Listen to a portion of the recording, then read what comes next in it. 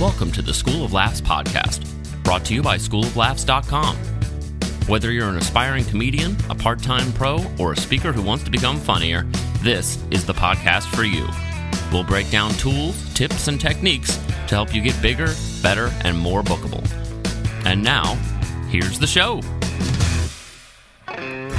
Welcome back to the School of Laughs podcast. My name is Rick Roberts, the host and the sponsor of the podcast with the School of Laughs. Across the table from me, our incredibly gifted producer, Gavin Miller. How's it going, sir? It's going good. Having a good summer so far? Yeah, too hot, but yeah. Yeah, we had an extended spring here in Nashville, Tennessee, and then the last month it's pretty much been 90 to 100 every day. Yeah, with the humidity. Yeah, it's rained. I think we're in a 48-hour period where it hasn't rained right now, but it's rained almost every 36 hours in the past month. Yeah. We've got to be at our all-time high level for next year's rain precipitation possibility. So I don't know what it's like where you're all at, but I tell you one thing, the temperature's right for comedy, my friends. Oh, my God. Thanks for tuning in. Oh, man. Oh, we can do a lot more than that. Oh, the barometer of comedy is about to punch right on through the dew point of humor. Okay. Thank you. That's all your time you got today. Where'd everybody go? Where'd they go?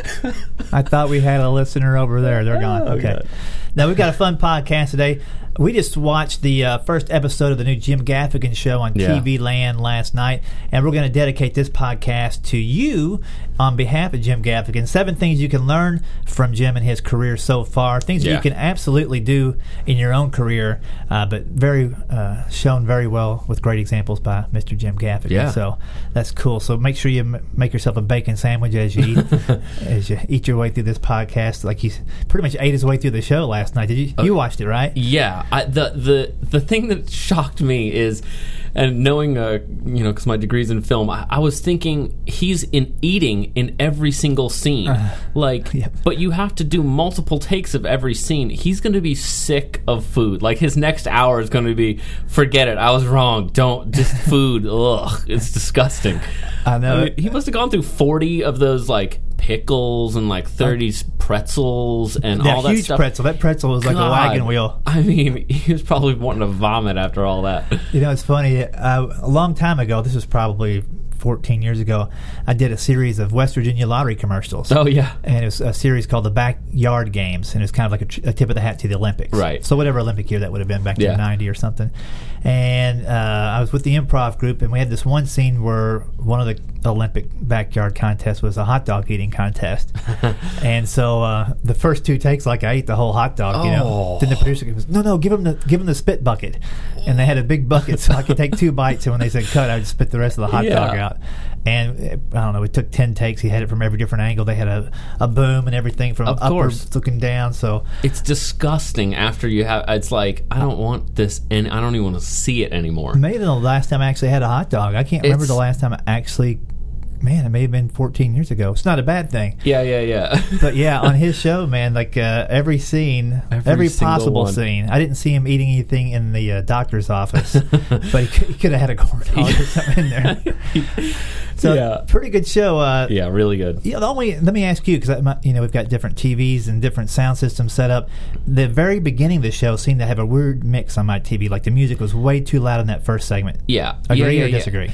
Yeah. There was a few things that I thought made it looked a little different, and it sounded a little different, and so it took me a minute to kind of get into that. And I think it's sometimes when you use different cameras and when you use different video technology, that it will either pull your audience in or push them out. So for a second there, I was like, okay, let me get used to this visually and the audio and stuff, and then it was like, okay, now I'm in. Yeah, it was really quick paced and tightly cropped. Like every frame was really tight in there. Yeah. Like, I don't know it's just the style choice of the people shooting it, but yeah, a little claustrophobic there, especially when you had the 5 kids. Yeah. But pretty well paced. Lots of jokes in there. Lots of jokes from his stand-up. Yeah. People ask me what it's like to have 5 kids. Pretend you're drowning and somebody throws you a baby. Yeah. So that's funny. And but I got excited, even though I know that joke so well. I still got excited when I saw him going into it. I was like, oh, and good. Yeah. It was like, it works. It still works. And I like the fact that it is, well, we didn't see any stand-up last night, but it's basically him talking about him a stand-up. So it's not a created character. It's pretty much him Yeah, you know? no, the thing where he walks, literally the beginning of the show where he's walking off stage and walking home super happy and then all of a sudden, like, handed a baby. That was, like, a great, like, this is what this is all about. You know, he was so happy. Right. And it was a good show. So I'm gonna definitely DVR it and watch the season. Yeah. But as I was watching, I'm like, man, here's a guy who has been around for a while now, but he seems to be like, you know, probably Louis C.K. I guess maybe he's hit the apex and just sliding down a tiny bit. Right. But he's still at that super, super high level. Yeah. And Gaffigan, I think, has got to be right behind him. You know, Seinfeld's backed off. He's just doing his web thing. Chris Rock's kind of cooled off a little bit here lately. Kevin Hart's still gaining some traction, but I don't know if anybody is getting as much work or as much exposure as Gaffigan. What do you think? Yeah, nobody's doing the broad-based appeal thing. Everybody's sort of got their niches, but like even Louis C.K., that's not a broad appeal show. No, not at all. I mean, you got to be pretty hip to be like, I love that show. Right. You know, it's very specific. This one, if you liked, I mean, this sounds weird, but if you liked Cosby, the Cosby Show or something, you would like this show. But also, as a comedian, you would like this show. It's right. It's able to hit that broad market, you know? Right. Yeah, I think it's pretty cool. So we're going to talk about 7 things you can learn just from the career of Jim Gaffigan. I'm sure this is about many different comics out there as well, but I thought we'd frame it up like that today. One is your life is rich with material. Right? Yes. You don't have to have 5 babies to write a joke. But if you've got 5 babies, you've got a lot of jokes. And I thought that it's pretty cool that, you know, unlike something like Seinfeld never talked about his kids or anything. Never. You know. Never. And, you know, after a while, you're like, okay, I don't care anyhow. Right, yeah. But it's a whole ripe area of real relationship, true, honest reality that you can dig into and pull some stuff out. And it's relatable. Super relatable, because you know, even if you don't have kids, you are somebody's kid. Yes, yeah. Even if you're not a parent, you had parents, or you wouldn't be here. You know? And you see people with kids. It's not like, oh, well, I don't know about being a car mechanic. I can't relate to that. You know? Yeah, well, you're like his buddy that's hanging on the other side of the fence, won't even go into the playground. Yeah, I know. Like, I've seen you hold a baby once in a picture.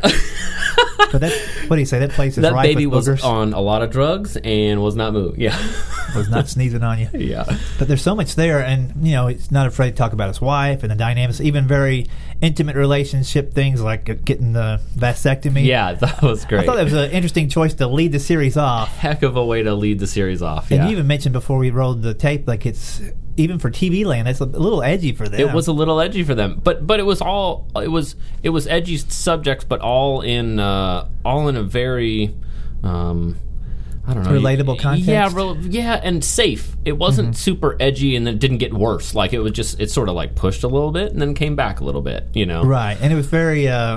You know, they didn't use any terms that weren't medical. Yeah. You know, it's very like straight up. But the terms were scary enough to where any guy has to go, I don't know if I'm going to do this one or not. Yeah.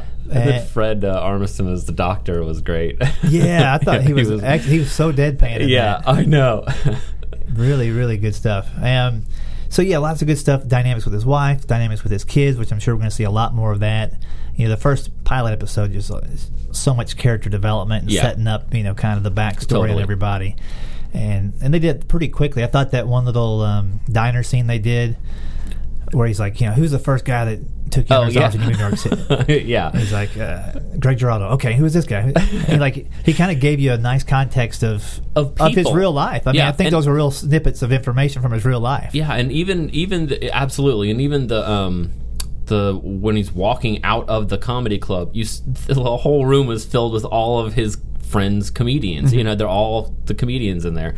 That part was really cool too. Yeah, he did a really good job. So don't be afraid to look at your life and pull out some true things. For sure. It's funny, I just had an email the other day from a student, and she was like, how much can I get away with all this fiction-based comedy? Because I like to write stuff that's really out there, but people just stare at me. And I'm like, you know, that's tough. And the thing I told her was, you can get crazy with material, but if you keep it based in reality and the premise, then you can get kind of crazy with the what-ifs after.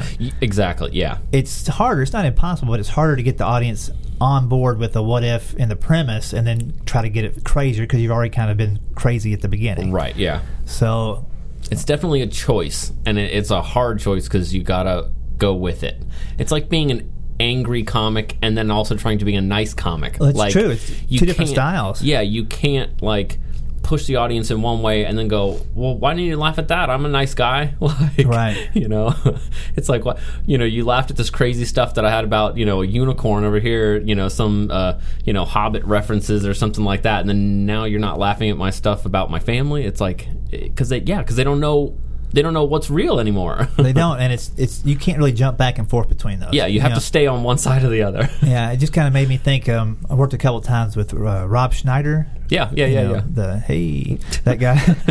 And in his early stand-up, I think even before he got Saturday Night Live, you know, I saw some clips where he's talking about opening his refrigerator and there's a little tiny Elvis in there, and he's just finding ways to do his Elvis impersonation. Right, exactly, yeah. And then the last time I worked with him, he was really trying to get back into stand-up after a pretty long time off, and it was about real stuff, and you know, I think he, if I'm not mistaken, married a Spanish lady or something like that, so he's just talking about real dynamical stuff.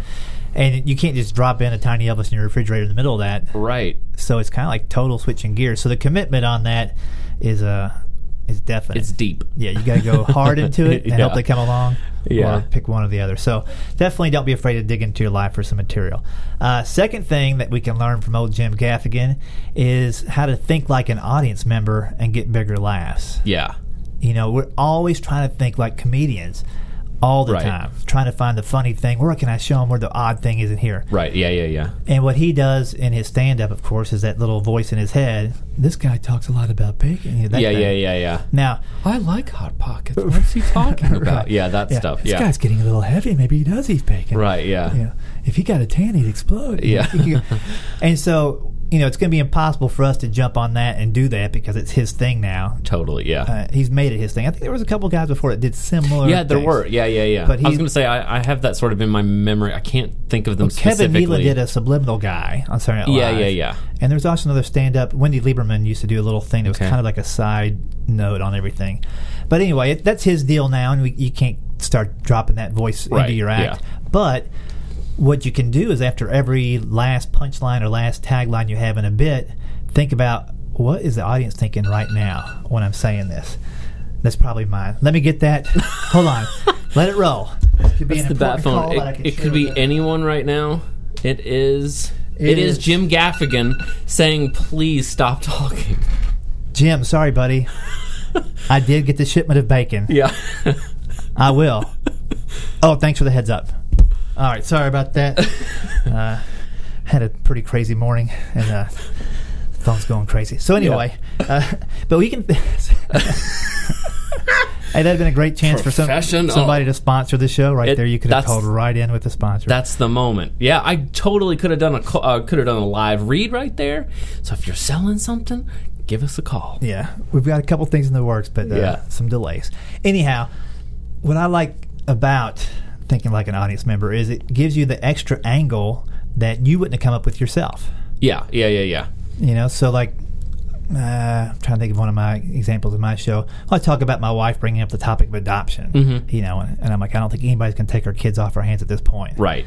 And then so I start thinking like the audience for a second, and I'm like, I can't believe she even said that. And so I say that. Yeah. Like, who are you? I can't believe you even said that. Right. So in that instance, I was kind of putting myself in what if the audience thinks negatively. What's their perception of what I just said, and then sort of address that perception. Mm-hmm. Yeah. If you do that, then they're going to think, oh, that's what I was thinking. Yeah. And that's a way you can connect your material that maybe you weren't. You're just doing your own stand-up and your own comedy, narrow little focus on your joke. Yeah, the hard part, or I guess the most important part on it, is you have to be aware of how the joke is perceived. Right. When I first started and I was given a little bit of feedback, my perception of how I was received was very different from the reality of how I was perceived. And so all of a sudden that was really different. Yeah, you hated yourself and other people liked you. Yeah. If I'm right, that's what it is? No, that was totally it. Because I'd spent, I just had in my mind that I was physically this other, like, sort of a weaker, nerdy type person, and then all of a sudden when we were in the class and we got some feedback, and the feedback where you keep your mouth shut and someone else tells you what they think of you, right? Like all of a sudden they were like, yeah, no, you look like this great guy. You look like, you're a kind of manly man with a beard, and you're doing some woodworking, and you're, this and that. And I was like, oh, really? And they were like, yeah, that's what you look like. That's how we see you. That's how you are perceived. And I was like, oh, well, now I have to. And they were saying that the joke didn't make sense. Right. That I was saying because of that. Right. And I was like, you thought you were a flounder. Yeah. And they thought you were like some handyman tool time guy. Yeah. So no, but that was that. But now when I'm thinking about jokes and stuff, I think, okay, well, how is that actually going to be perceived? Mm-hmm. Like from the audience's perspective, since they're seeing someone who I guess I don't think I am. Right. But they see that. So yeah.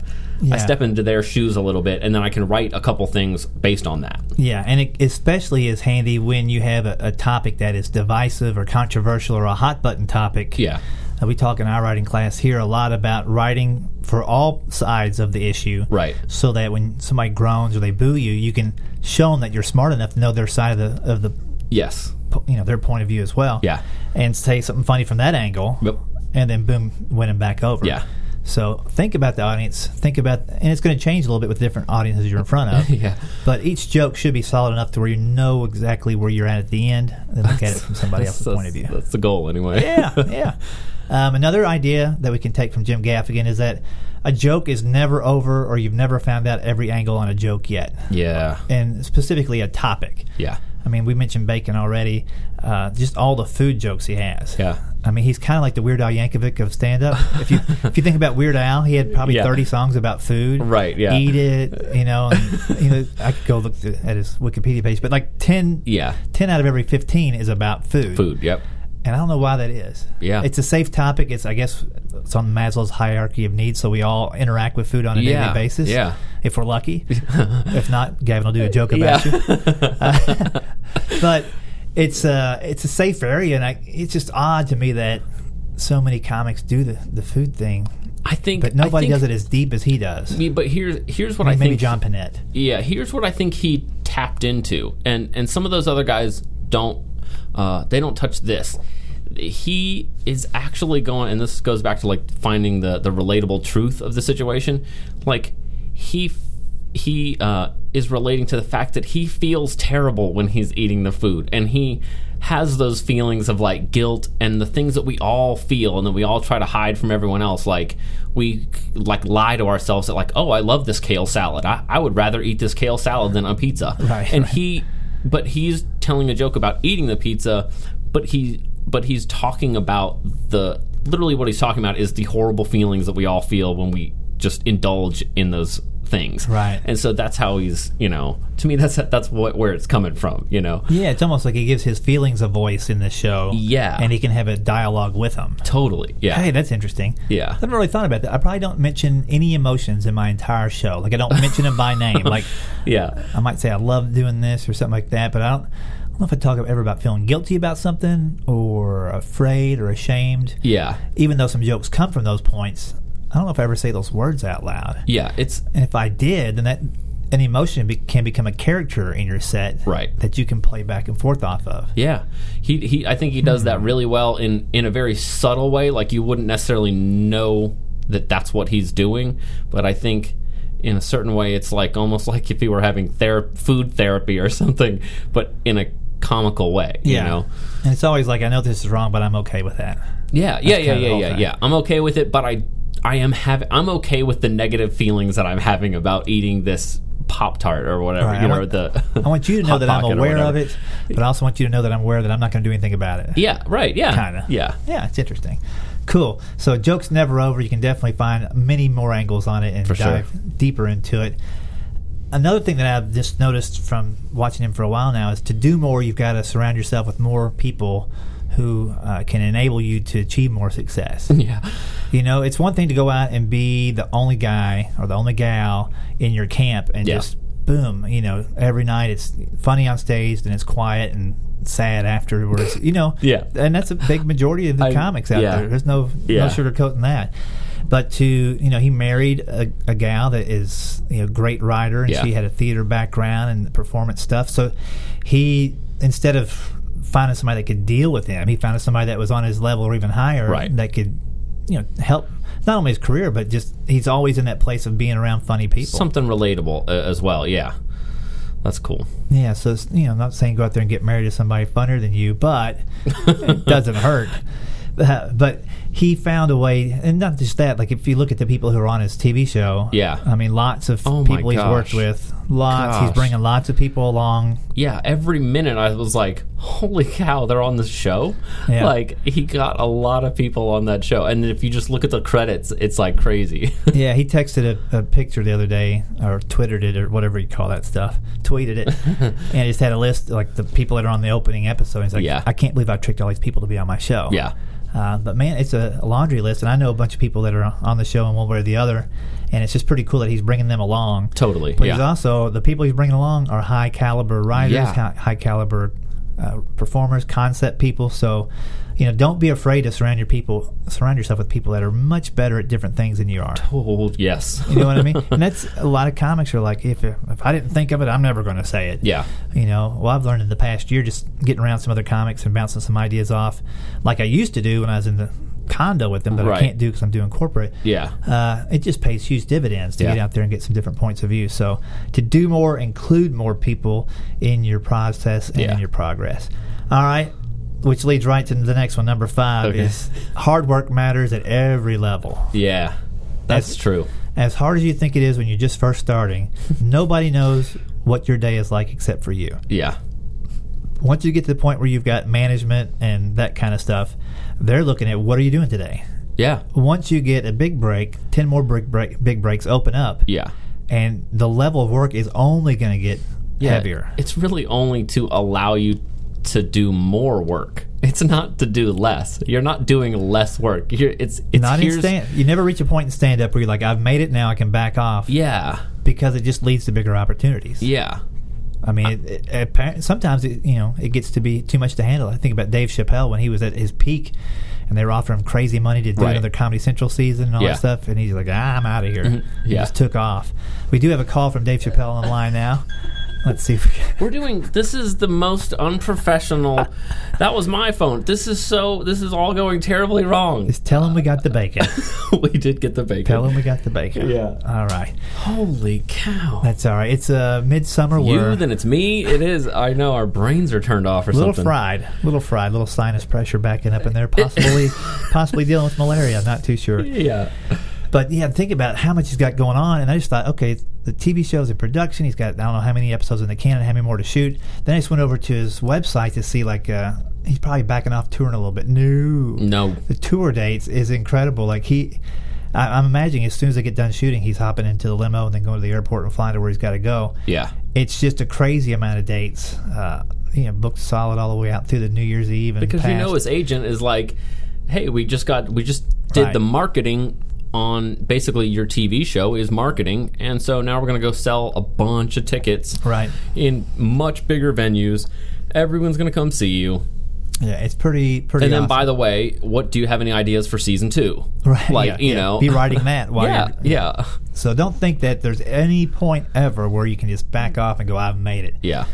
You can get to points where you can coast, and if you're happy with that. But I think really the second you start coasting, there's never another bump up. Yeah.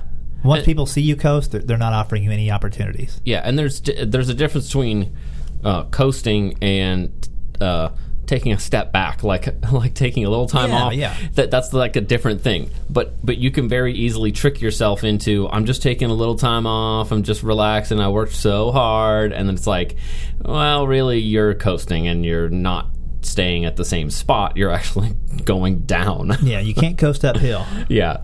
Tweet that. That's a good tweet. You can't coast uphill, Gavin. That makes up for the 2 phone calls that we've received during the show. We were coasting by not turning off our phones. I got to the point where I thought no one was ever going to call me again, so I just left the ringer on. That was us too. Oh. That's hilarious. Well, thanks for calling me during the show. Yeah. It's been a funny little gag we got going. So hard work matters at all levels. Don't ease up. Any momentum you get, keep going with it, okay? Yeah. Another thing that I've noticed is he's able to self-promote through social media and still come off as humble, which is hard to do. Yeah. I see it super hard to do with open mic people. Yeah. Think about at his level, how everything he could put out could be like, look at me. I know. But what he does... Anybody else sell this many tickets today? Didn't think so. Right. But what he does it really well is like turns the mirror back on his fans and on the people that are along for the ride. Yeah. And shows what fun this ride is, and I can't believe this has happened. And he's got people taking picture of the Jim Gaffigan billboards and the signage on the side of buses and stuff. Yeah. Just to kind of like play with that. Yeah. Like, if you see this, show, take a picture, send it to me. Yeah. And so it all kind of like builds a small snowball of promotion, but it's also saying, I couldn't do this without y'all. Yeah. Without your help, I couldn't be doing any of this. And probably with 5 kids, he's also probably used to that feeling of receiving help and being thankful for that help, and you definitely look more outside yourself. Right. And at that point, you definitely need it. Yeah. I can't imagine with 5, and I know a few friends that have 4 and 5 kids. And they achieve a lot of things, but I don't know how they do it. Yeah, there's a difference. Like you can have 1, 2, 3 kids, and then there's no difference between 4 and 40. Yeah, I mean, because I used to be the director for a preschool, and it was like so hard when you had 2 kids there because they want your attention, they want all these things from you, and then after that, you could have 40 kids. They all just play with themselves. They go do whatever. That's much easier. That's almost easier because you can just kind of command them in large groups. They become their own little herd. Yeah. And they can take care of each other. Yeah, it's funny. Like I'm just thinking off the top of my head. I know a fella named Ed. Yeah. Ed, you know who you are. Joe, you know who you are. Scott, you know who you are. You guys all have a ton of kids. How do you pull it off? Maybe we should get those guys on one day. Not to interview them, just to give them a break from the 5 kids. Yeah. But off the top I'll of my be head, doing childcare on the side. Yeah. Yeah, I mean, it's pretty crazy. But yeah, he enlists them, enlists them in the show, makes them part of the show. Yeah. Takes them on the road, got the tour bus. Yeah. They all go do it together. Yep. So it's pretty cool. And by showing them on the road and doing the different things, he's promoting himself, but he's also kind of giving you a little glimpse inside. Yeah. And I've noticed also that he does, there's a few different ratios that people throw out, 8 to 1, 12 to 1, jab, jab, jab, right hook, 4 to 1, where you give away, then ask for something. Give away, then ask for something. Okay, wait. So I lost you there. Yeah, for social media. I thought we were in a boxing match for a second. Yeah. And then well, that's Gary Vaynerchuk. He does the jab, jab, jab, right hook, which is a great book. But what he's basically saying is give people some free stuff and give them a lot of it, and then, boom, hit them with a sales pitch. Okay. Then back off. And kind of with Gaffigan social media, it's like, here's a picture of my wife, here's a picture of the script, here's a picture of the donuts, here's another picture of the donuts, there's 2 less donuts, what happened to that donut? And then do another picture of a billboard or whatever. And they'll say, hey, by the way, tickets just went on sale for Wichita. Okay. Yes. But he won't do like 10 of those Wichita grabs in a row. Yeah. And so that's what I'm talking about. He's able to give and then ask, and it's a pretty fair ratio. Who'd you say the book was a book? Gary Vaynerchuk is the right hook. Okay. Jab, jab, jab, right hook. All right. Gotcha. The Gary V podcast, a great guy. If you don't know Gary Vaynerchuk, he is like Mr. Wine Guy. Okay. And he took a family business in New York from a small, it was successful but small. Then when social media hit, he just made like a wine library and like weekly videos, daily videos. Yeah. And he's super active on social media. A good guy just to follow, just to see how it's done. Yeah. Okay. But he's big on if you're going to put it out there, you just can't like let it sit. You got to respond to people who respond to it. Right. Gotcha. So good stuff there. Yeah. And then lastly, the 7th thing you can learn, I'm sure there's a million things you can learn, but the 7th one for today, what you can learn from Jim Gaffigan, is to embrace the changing media landscape. Yeah. Now, what does that mean? Well, probably 10 years ago, people would have laughed and poked fun of you if you got your sitcom on TV Land. Right. Or, like Mark Maron's on the IFC network or whatever. Yeah. Dennis Leary's making a living off of is it FX? I think so. He's got a 2nd or 3rd show on there. Yeah. What is changed now is once you get something made, it can be offered on demand every day after it's made. So it's just a matter of getting somebody to help you pony up and get the first thing rolling. Yes. Yeah. And then it's going to happen. Seinfeld was, and I think he even said this in that Saturday Night Live reunion thing. Yeah. Did you watch that? No, I didn't. I wasn't able to. It was a little weird. Like, there wasn't a lot going on, but they had Seinfeld on stage. Right. And Larry David was in the audience. Yeah. And Larry's like, hey, Seinfeld, what's up, buddy? He's like, hey, yeah, we were like the last ones to get on that big thing where you could be like on TV and everybody know you and there's only 4 channels and people really watch. And, yeah. Anyway, it's true. Like, that's really the last big sitcom maybe. Everybody Loves Raymond maybe was after that still for a little while. Yeah. But after that, it's kind of like... It was like the Friends, Seinfeld, all those were massive, and then all of a sudden, the lesson I was told in my communications class in, I think it was 2001, which was there's going to be 1 million channels, and so get ready to provide content for very little money. Yeah. that was coming true. Yeah, as soon as bandwidth was enough to download a TV show, boom, things immediately changed. So I think it's great that Gaffigan's on TV Land. I think it makes sense, especially with the family-based show. Yeah. And I think even with the one that came on last night, the pilot, if you had little kids that were watching that, anything that they wouldn't understand would have gone right over their head anyway. Totally, yeah. And so it's kind of cool having his kids on the show because they're like a barometer for what a family at home would be watching. Yeah. So nothing crazy, nothing really crazy at all in the show as far as content, too edgy at all. But edgy for what you normally see from him and thinking for that network. Yeah, that's what I was thinking. I was like, gosh, I think the only other thing that's on this network is like reruns of like old Bonanza shows. Yeah, I'm like, what is on this show? And then all of a sudden I was like, oh, maybe.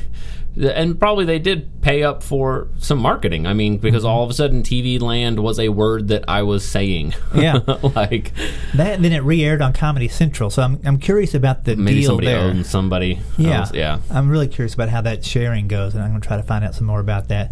But the key is get it done. There's guys out there that self-produce their own Netflix specials. Yeah. Recently, who was it? I'll think of the name in just a second, but did his entire comedy special it was recorded using iPhones. Was that? Oh, David Tell. Oh, he did it, but also Owen Smith. Owen Smith is the guy I'm thinking about. Okay. So the technology is crazy now. It's so good. Yeah, so there's different ways to embrace it, and if you're just holding out for the old time deals or holding out for the old time ideals, just go create content. I mean, podcast is a good example of a way to reach people. Yes. This has blown me away in the past year that we've got people in different countries listening and participating and engaging.